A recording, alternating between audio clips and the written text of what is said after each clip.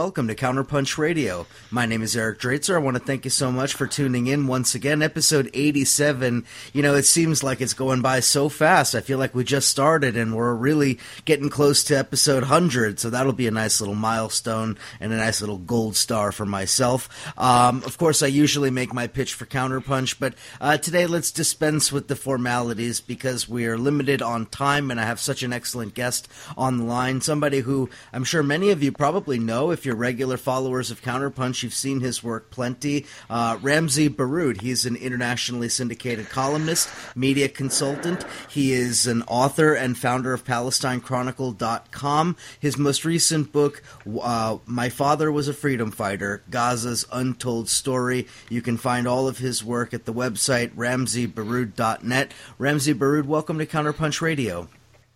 Thank you for having me, Eric. So I want to begin with the most current issue that I think is really important to understand about what's happening in Palestine, the ongoing resistance against occupation, apartheid, etc. And this is this ongoing hunger strike. People have probably seen stories about it, but maybe they don't understand the full context, the full background. So explain a little bit about this hunger strike that's ongoing and why this came about. Thank you. Yes, I think that there are really more than one dimension to this hunger strike in order for us to understand it in proper context. Number one, it's a hunger strike that where a group of Palestinian prisoners in Israeli jails, about 1,500 of them, led by Marwan Barghouti, who is really the most popular of all Palestinian leaders. He is the most popular within the ruling group Fatah. But he's kind of really more or less is kind of on the margins of the mainstream. And he's largely disliked really by the upper echelons of the Fatah movement in Ramallah. That's why he's in prison. And other members of other groups, Hamas, Islamic Jihad, and other groups, and the socialists as well, have joined in, whether in committed to the hunger strike or in solidarity with the hunger strikers. The number of the hunger strikers is going up. There are a total of 6,500 Palestinian prisoners in Israeli jail right now, treated very badly. Most of them are held in Israel itself, so-called Israel proper, in violations of the Fourth Geneva Convention that says that you cannot deport or keep hostage any prisoner from an occupied territory in the occupying powers territory. So they are fighting for a very just cause. They want to be treated better. They want to spend more time with their families who are experiencing a great deal of restrictions and denied access to their sons and daughters in Israeli jails. But this is really the dimension of the hunger strike that we, if mainstream media would, care enough to report on it, this might be mentioned in passing.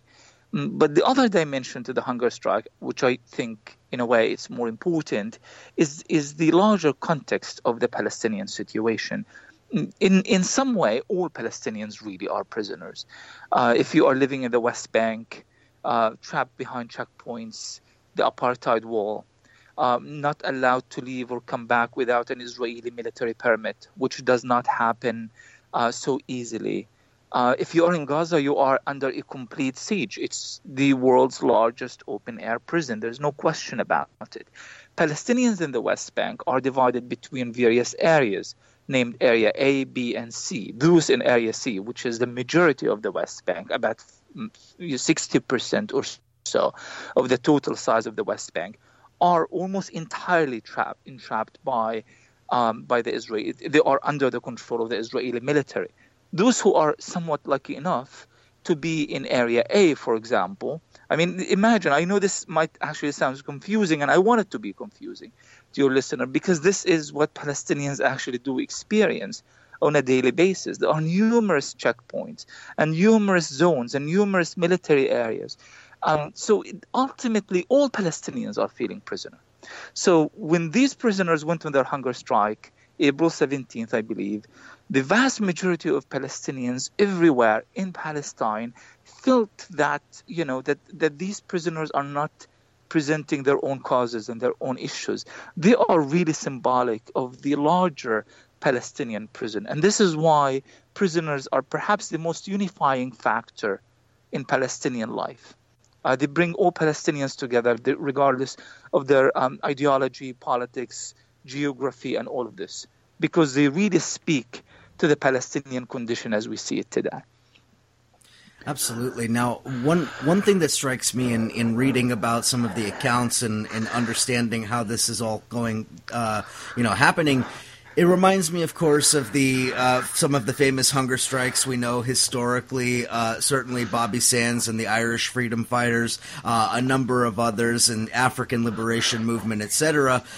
We've seen this happen before, and I think that part of the issue with regard to the media and not covering this is sort of the fear that the perception is that in this context of a hunger strike, the Palestinians are clearly and unmistakably the victims. So the media constantly equating the Israelis and the Palestinians as if there's some kind of an equivalence. That formula doesn't really apply when it comes to prisoners on a hunger strike. Not at all. Of course, it doesn't apply. But, I would say, if the media decides to be kind enough that they would actually perceive Palestinians as equal in this unequal equation. Many in Western media, American media, mainstream media in particular, really has absolutely no regards of the viewpoint of the Palestinians at all. In fact, Marwan Barghouti is mentioned repeatedly whenever he is mentioned. The context of his name is not the popular Palestinian leader who has a great deal of legitimacy amongst his people because of the sacrifices and all of this. No, absolutely not. It's a man who has been accused of Israel, by Israel of committing terrorist acts. So immediately they remove any sort of sympathy if this is the leader, if this is the main organizer of the hunger strike and he has been deemed terrorist from the very get-go in any article or newscast or anything, then the whole cause is really illegitimate. And this is what Israel has succeeded in doing. I don't know if you've seen Marwan's article on April 17th in the New York Times, in which he explains why they are going onto this hunger strike. And it was strange that the New York Times published it, but the response that happens from Zionists in the United States and from their supporters and many in mainstream media, attacking the New York Times for daring legitimize the viewpoint of Marwan Barghouti. And the outcome was they try to actually further destroy any legitimacy or any sensibility of the Palestinian cause altogether. This is the idea. They try to demolish the person. They try to completely remove any sort of sympathy that you might have by immediately creating these labels of terrorism and all of this. No understanding of the context whatsoever. This is what we are really struggling with in mainstream media. We would love to actually have an equal amount of time, an equal amount of space in American newspapers. Let them provide their viewpoint and let us provide our viewpoint equally. The outcome would be for the average American reader, they will understand that this is terrible what's happening to Palestinians, that nobody would accept to live in this situation, that you should not be a prisoner in your own land, that you should have the right to be free and to live in a just society and to have access to education and schools and hospitals and all of this. Palestinians have none of this. And the vast majority of Americans don't actually understand this. They are under the impression that Palestinians are the aggressors. How can you be an aggressor and you are the occupied party in a conflict? And this is what the media has really done such a good job with. It just really, they kind of rewrote the history of this conflict, and they are still rewriting it after 70 years. That's exactly right. Now, you talked a little bit about the symbolic meaning of the hunger strike, and I want to ask a little bit about symbolism because to what extent is it also symbolic that this is taking place at this time of the year, at the time of the year that Israelis celebrate so-called Independence Day, that Palestinians mark the Nakba, that this is all happening with in the background, this hunger strike ongoing. So speak a little bit to the symbolism of the timing. Yes, absolutely. The Nakba is the Palestinian catastrophe. It has taken place between the years 1947, 1948, when nearly 1 million Palestinians were ethnically cleansed from their historic Palestinian homeland. Israel did not exist prior to 1948. There was nothing but Palestine as a homeland for the Palestinians. At one point in history, the Israelis did not exist as a nation. They were Jewish settlers. They came and they ethnically cleansed that population, along with the destruction of nearly 530 villages and towns. Palestinians were made homeless, made destitute, made refugee in many parts of the world. So every year, May 15th, for us is Nakba Day. That's when Israel was established. And established on the ruins of our homeland. And this is why it's a very important date. What's so important about the symbolism of the strike and that particular date is that for about 25 years or so, since the whole so-called peace process started, there has been attempt also by elitist Palestinian politicians and leaderships to also rewrite their own history. They wanted to make it as of 1948 was not important, that the Nakba never took place, that the issue of the refugees is not pressing. And the issues that we need to worry about is that only of Israeli occupation of the West Bank, Gaza, and East Jerusalem. Now, this is very, very important because for about 25 years, there has been this conflict that's happening in all aspects of Palestinian societies, including among intellectuals.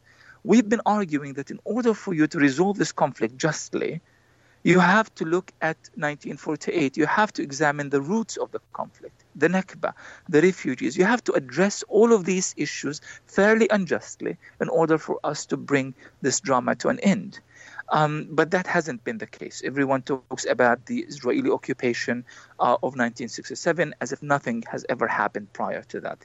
By emphasizing the Nakba in their hunger strike, and all aspects really of Palestinian resistance right now is pushing that date back, is saying the peace process has failed. Oslo was a joke to begin with. Every attempt at rewriting our history has also failed. And now we need to reorient our history, resituate it where it should have been in the very first place. And that's the Nakba 70 years ago. I wonder how much of this also has to do with any changing perceptions in terms of the political calculus. And specifically what I mean is the ascendance of Donald Trump. Donald Trump as president of the U.S. is obviously and clearly an escalation in terms of the relations with Israel, an escalation in terms of Israel feeling a sort of impunity, even more impunity than it has felt previously. So I wonder if also we could see this as to some degree a response to an increasing belligerence from Israel, increasing in terms of settlements, increasing in terms of the rhetoric and so forth. Is there any way of viewing this as a response to what we've seen the last 6 months?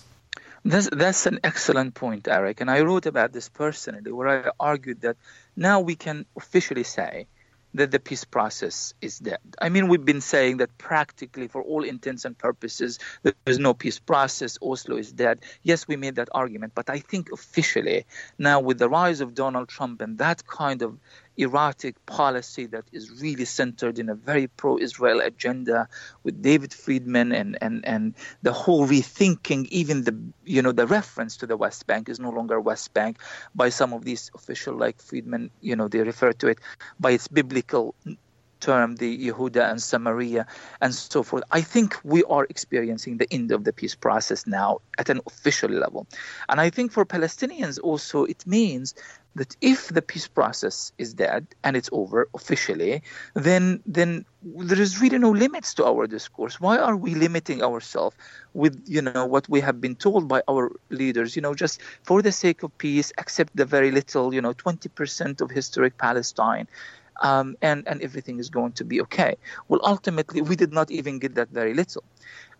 So really there is nothing for Palestinians to lose. And I think this is why there is a movement right now among Palestinian intellectuals, but also clearly manifested in the public, among the public as well, that this whole era, with all of its political frames of reference, the Oslo I, II, the Paris Protocol, the Jericho Gaza First, all of this nonsense that we've been hearing about all of these years in the last 2.5 decades, since the Madrid talks in 1991, none of this is valid. It's all over. Nobody talks about it anymore. I dare anyone to look into a Palestinian newspaper right now and find anyone making an argument that we need to respect, for example, the Oslo Accords 1 or 2. There's no such thing anymore. So this is really, really important. I think kind of Trump made that point very clear to the rest of us. It's over. Don't bother with that. But there's another issue that I think is really important of why this thinking is now changing finally. And that is, it's very clear that, the attempt at dividing Palestinians into, issues to be discussed in the first leg of the negotiations and issues to be left to the final status of the negotiations, all of this has harmed our national identity. It has divided us as people. But when you think of it, Palestinians who are living in Israel as Israeli citizens, treated as third, fourth, or fifth class citizens, Palestinians who are, the Bedouins in the Nakab, they are treated so very well, so very badly. Palestinians in diaspora, in refugee camps, in Gaza, in the West Bank. Ultimately, our fate has been more or less the same. We are suffering in different contexts, in different situations. And we are, that suffering happens because they are Palestinians. And the ones who's imposing that oppression on these Palestinians are the very Israeli entity. It has always been that case. So, kind of buying into, let's not worry about the Palestinians in South Lebanon. They are not important. Let's not worry about Jerusalem. We will discuss this in the final, status negotiations. Oh, Palestinians in Israel are just fine. They are treated fairly well compared to others. That old archaic thinking is no longer valid. There is this new impetus in the Palestinian national identity, where a Palestinian in Gaza really do feel a strong connection to a Palestinian living in Nazareth or in the Nakab, a Palestinian Bedouin in the Nakab. And this is why the Nakba is becoming more and more important, because all of these groups, regardless of where they are, behind whichever wall, trapped in whichever refugee camp, ultimately, their suffering, their pain, their tragedy started on that specific day. It started during the Nakba. It started in 1948. So it's kind of, whether it's intentional or not intentional, there is this, organic, natural drive back to the very basics. What unifies Palestinians, aside from their culture and religions and common history, is also a common tragedy.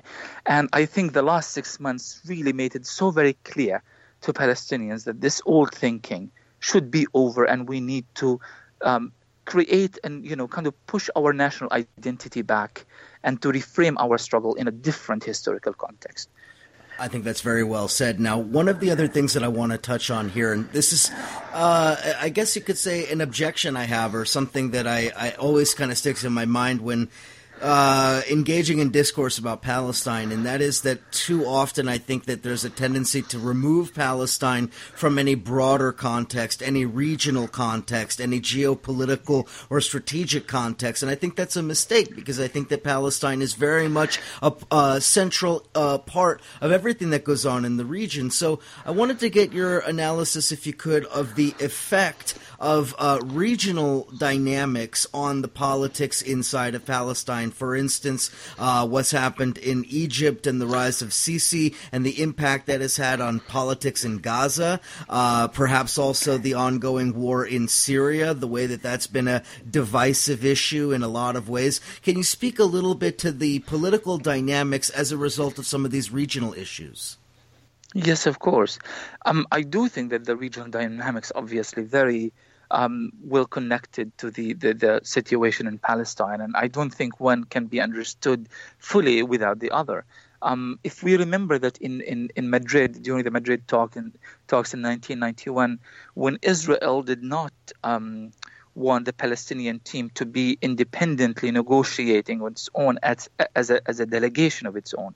They wanted Palestinians to be perhaps part of the Jordanian negotiations team, not because the Israelis believe that Palestinians really should be part of a larger Arab component, but simply because they did not believe that Palestinians existed, and therefore they don't have a claim to nationhood and sovereignty. They have to be part of some other entity in the region. This is why Palestinians were and remain very sensitive about the issue of not seeing as their own, as their own entity and their own kind of political representation.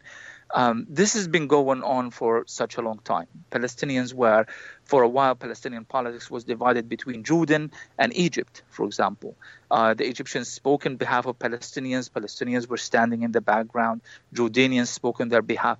Other countries made claims to speak. Now, this is not really, I'm really not a big fan of this whole notion that really Arabs are fighting against Israel as one entity. Every country had its own political interests and manipulated the Palestinians to achieve these political interests. Now, what happened since Oslo, Palestinians were left alone. They're, at the end of the day, well, you negotiate, you achieve peace. It kind of gave other Arab countries the chance to advance its interests with Israel and the United States, of course. And this has been a big issue for Palestinians because they have been really kind of left alone, more or less, throughout all of this. The Arab nation, the Arab component, in fact, the word Arab-Israeli conflict was removed altogether, and the discourse changed since Oslo to the Palestinian-Israeli conflict because the Arabs were doing their own thing. The Arab Spring kind of changed the dynamics.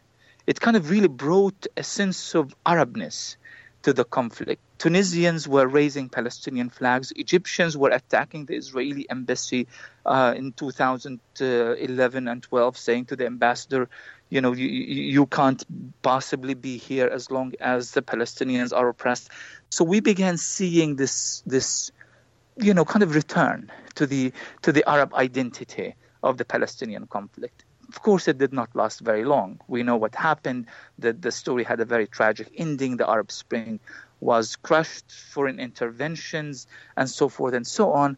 And at the end, Palestine was altogether neglected. Mahmoud Abbas, the head of the Palestinian Authority, really maintained cordial relations with Sisi and others, just really to either for his own personal interest, for the interest of his party, or to make sure that his rivals in Hamas in Gaza, are kept at bay. So the Palestinians were using as much as possible that existing Arab conflict in order for them to maintain personal and party interests and party agendas. And this is where we are right now. This is why Palestine has been somewhat lost in this mess, and there's been attempts at reviving it. I think we started with the prisoner strike. I think the prisoner strike is a very important attempt at revitalizing the struggle in Palestine. And many in the Arab media, I'm in the Middle East right now, and really it's not getting, not just in mainstream media in the US and the West, but here in the Arab world, they are not getting the kind of attention that they would have gotten, for example, if it were not for the situation in Syria or in Iraq. They are neglected, more or less. Their issue is being seen as unimportant compared to other issues. And this is very significant because without the support that comes from the Arabs, whether political support or emotional, support, Palestine on its own will not be able to withstand the kind of pressure that is imposed on them by Zionists and by their American supporters. So really, there has been a great deal of struggle to reassert the Palestinian cause as an essentially Arab cause as a result of all of these conflicts. One of the things that's always been fascinating to me about the entire conflict is the fact that Israel has many advantages, but one distinct advantage I think that Israel has is that to a large extent, and certainly over the last 20 years, there's been more or less unanimity on the Israeli side in terms of what they want. They want the destruction of the Palestinians as a people. They want to consolidate Israel not just as a nation but as a Jewish state, and they want to defend the settlements and defend the ongoing expansion. So there is a sort of unanimity on the part of the Israelis, and I think one of the weaknesses on the Palestinian side is that there hasn't been that same kind of unanimity, that there are these distinctly divergent interests, and the lack of unity of vision and of political approach. I think that's been one of the tremendous shortcomings on the Palestinian side. I wonder your analysis of that, and is there anything that is changing that dynamic? Yes, I do not disagree with you at all. But I think that there is the political context that we have to see here is not comparing Palestinians as an occupied, oppressed, divided, and mistreated nation with so very little tools to fight, with which to fight, compared to Israel, a powerful, victorious, triumphant, military powerful, and politically supported and validated by the greatest military power in the world today, the United States. I think the comparison then should have been or should be moved to some other context. For example, the anti-colonial struggles throughout the 20th century. Absolutely. The Algerian struggle, for example. I mean, we know that millions of Algerians were actually killed by the French colonialists, but we know that hundreds of thousands of Algerians were actually killed by fellow Algerians as well, because occupation dislocates the psychology, the collective psychology of a nation. It tries to defeat it in every possible way. It humiliates it. It doesn't. And I think Frantz Fanon has this marvelous book, The Wretched of the Earth, speaks of the Algerian experience at length. Really, you replace the word Algeria with Palestine, France with Israel, you'll find yourself almost reading an exact replica of that history. The same thing happened in South Africa during the anti-apartheid struggle. When people are oppressed and weakened and marginalized, you will have conflict. The conflict will exist. Palestine is really by no means an exception. And I think that the conflict between the various parties in Palestine has been not just engineered by Israel, but it would have happened anyway, because when people are subjected to this extreme amount of violence and humiliation and really hopelessness, naturally you are going to have that kind of mindset that where people don't see eye to eye on a great deal of things because of the degree of desperation. But add to this these other factors, the fact that the Arabs have manipulated Palestine since the very, very beginning for their own geopolitical purposes, the fact that Israel has invested so much time and resources to ensure the division of the Palestinians, whether creating physical divisions or engineering political divisions. The fact that the U.S., like, for example, when Hamas and Fatah were about to reach a political agreement in Mecca during the Bush administration, W. Bush administration, Condoleezza Rice, the Secretary of State at the time, made it very, very clear, no money for Palestinians if you actually achieve that reconciliation. We will not support you, Fatah, if you would speak with the so-called terrorists in Hamas. Fatah, backed down as a result of this.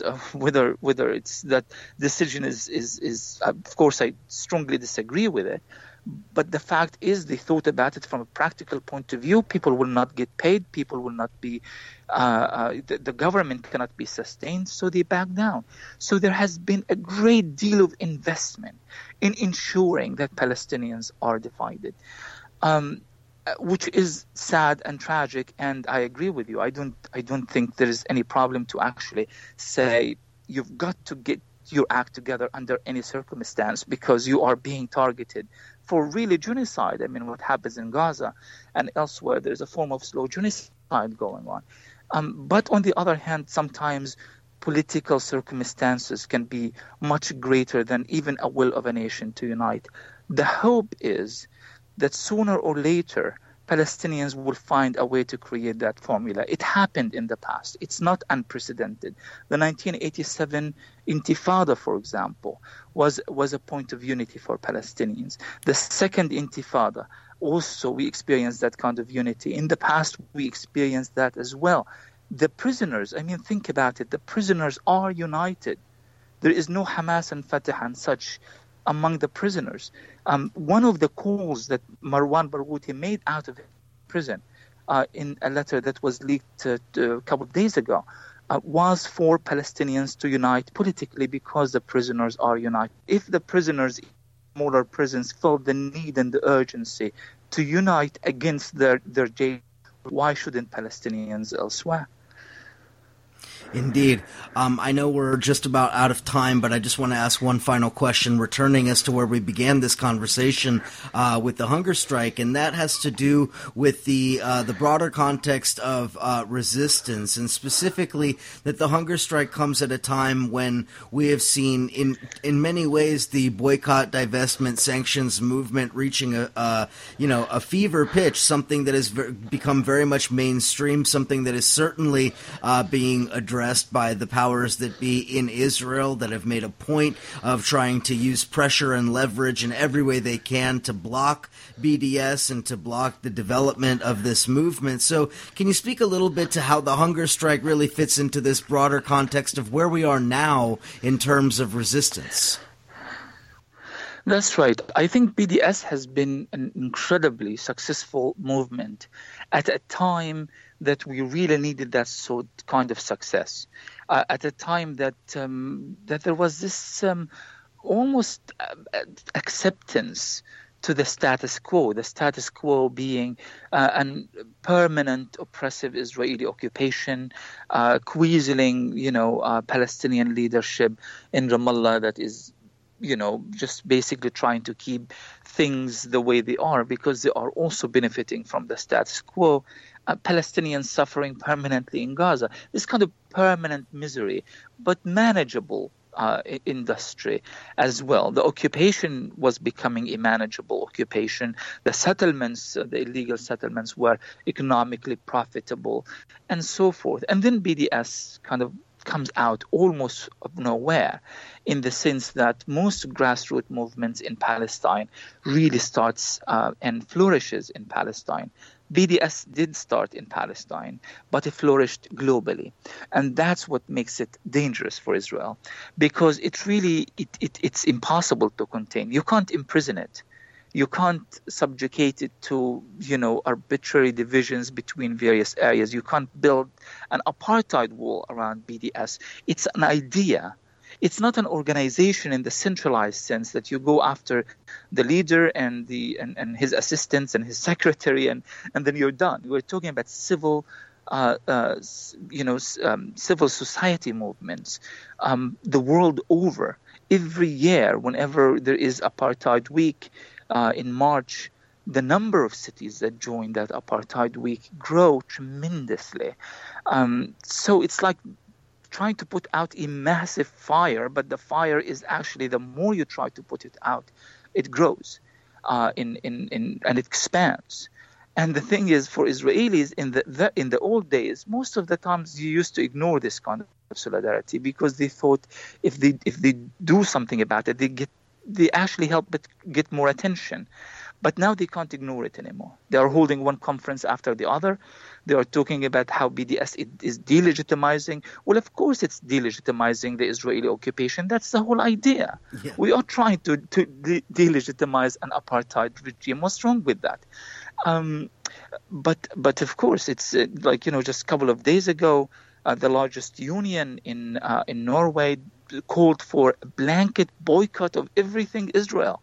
Not and it's huge. This is at the time that they are saying, oh, BDS is weakening, BDS is losing grip, BDS is failing, and then you have such massive piece of news like this, and it happens every single day. Now, civil disobedience in Palestine can be a powerful weapon.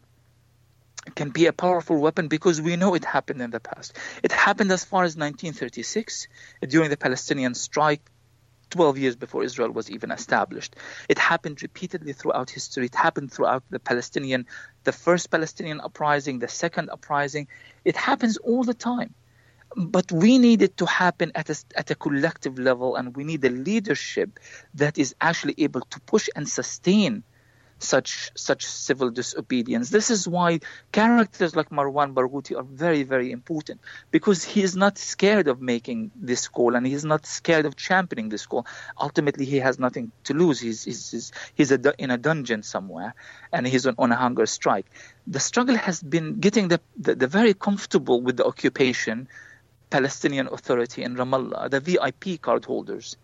They can't possibly champion that kind of struggle. This is why there has to be a very fundamental change in the Palestinian leadership. We can't lead and sustain a popular revolt in Palestine, mass civil disobedience, with a leadership that is willing to sit and make business with the enemy. It just doesn't. Historically, this has never happened before, and it will not happen in the case of the Palestinians. But a scenario in which civil disobedience in Palestine, led by true revolutionary fighters like Marwan Barghouti and many others throughout the Palestinian territories, but also of oppressed Palestinians in Israel, coupled with a massive global and growing BDS movement, they will feed on each other.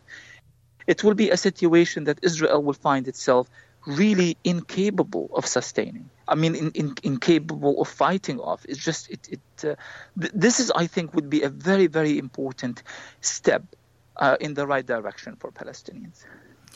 Last question, and this is something I think it's somewhat difficult to answer, but I'll ask it anyway. I'm wondering about the future of the resistance movement, because I totally agree with you in the sense that this is absolutely an anti-colonial movement to be seen in the grand historical narrative of anti-colonial movements. But one complication is the fact that, unlike other anti-colonial movements, you're not necessarily going to replace a colonial authority with an indigenous one. Rather, the idea is the creation of something entirely new, and that is obviously one of the demands that many have made, including things like the right of return, a mixed secular state, and so forth. So what I want to ask is there an increasing unity of vision of what a future settlement would actually look like? Because for a long time there was this mythology about the two-state solution. Increasingly that seems to be going away. Is there a growing consensus within the pro-Palestine community of what the future would look like? And then secondly, what steps would need to be taken to get there? Because, of course, there are changing dynamics, including the changing dynamics of the Jewish people inside the United States, who have historically provided such support for Israel, increasingly younger Jewish Americans rejecting some of the policies that Israel has pursued. So can you speak a little bit to the future and how you envision a potential settlement evolving? Absolutely. I think this is a process. It's really. I think this is really interesting, Eric, in the sense that a process sometimes is just, we need to understand, or rather redefine our understanding of this conflict. When we say 2 states, 1 state, 17 states, whatever, The reality on the ground is telling us something entirely different. It is saying that there are two nations living in one space. One is trapped behind walls and checkpoints and living in an apartheid system, and the other is not. We don't need to go too far in trying to imagine this impossible future. A lot of people would, come and say, you speak of one state, you couldn't even achieve the seemingly easier option. How can you, I remember an Israeli, so-called peace activist approached me regarding this, and he said, it's like someone wants to, climb a small mountain and says, and discovers that I don't have the capability to climb this small mountain, therefore I need to climb Everest. For him, it sounded completely irrational. For us, it doesn't, because we are all living in this space. There are Palestinians living in Israel. These are the indigenous Palestinians, the indigenous people of that land, nearly 2 million of them, specifically 1.7 million. There are Palestinians living in there are Israelis living in the West Bank, 500,000 of them. There are 300,000 or so Israeli Jews living in Jerusalem, occupied Jerusalem. So in reality, we're all living there. We're all sharing the air, the water, the space. It's just one of us is governed by a whole different set of rules than the other. So this is why I feel like the new approach has to keep that in mind. I think we need to move away from this whole idea of finding solutions as if we are talking about two equally or two equal parties living, fighting over something. We are all living together. We can't exist without, they can't exist without us. We can't exist without being in our own land. The fact that their water, third of Israeli water, comes from West Bank aquifers. I mean, how do you divide the water that comes from aquifer? They take most of the land for sure, and we take very little of it. So ultimately, what we need to be talking about is a rights-based struggle.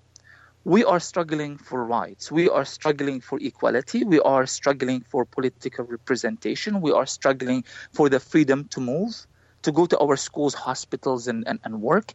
We are struggling to have safety, to have the right to be safe in our own homes. We are struggling so that our homes are not demolished and our land is not illegally appropriated. Once you achieve these things, then you are removing all the apartheid laws that exist, and more of them. Every other week, there's a new apartheid law that is enacted by the Israeli Knesset. Once you remove these things, then we can actually think about the possibility or not even think about the possibility, but rather we will find ourselves practically living as equal people in the same place. Whatever political formula that we could achieve as a result of this that is workable and that would sustain a more just political system, then let it be. As opposed to, dividing a cake before even getting there, one state, two states. That, for me, that doesn't matter at this point a great deal. Because we've been through this road many times in the past.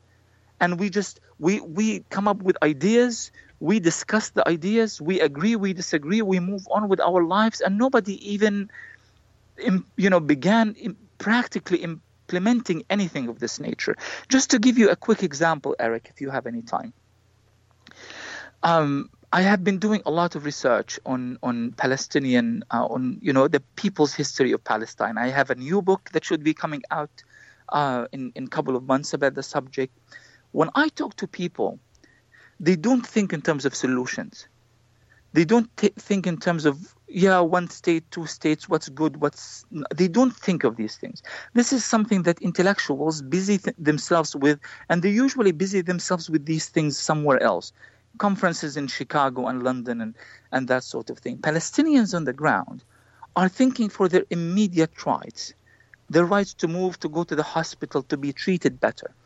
Really, if you think about this from an actual Palestinian perspective, as the people on the ground, they don't busy themselves worrying about the technicalities of, what political platform would have to exist in order for me to achieve my rights. I need my rights, and I will fight for these rights at any price, and I will continue to fight until the end of time. And this is what I really think the future then ought to look like. The checkpoints would have to be removed. The walls would have to be demolished. The settlements, for Jews-only roads, Jews-only settlements, this has to be a concept that does not exist in the 21st century. Once you really confront these issues on their own, you will find yourself in a situation where we can indeed achieve that desired coexistence in that land. Very well said. We're so much more to discuss, but we're going to have to leave it there. Of course, if you're a regular Counterpunch follower, then you, of course, know Ramzi's work, but I encourage you to follow all of the stuff that he's putting out there. It's always top-notch. Again, Ramzi Baroud, internationally syndicated columnist, author, and founder of PalestineChronicle.com, RamziBaroud.net. Get the book, My Father Was a Freedom Fighter, Gaza's Untold Story, and the book that you just previewed for us that's coming out really soon. Ramzi Baroud, thanks so much for coming on Counterpunch Radio. Thank you for having me, Eric, and all the best with the show. Thank you so much, and thank you, listeners. As always, I'll chat with you again real soon.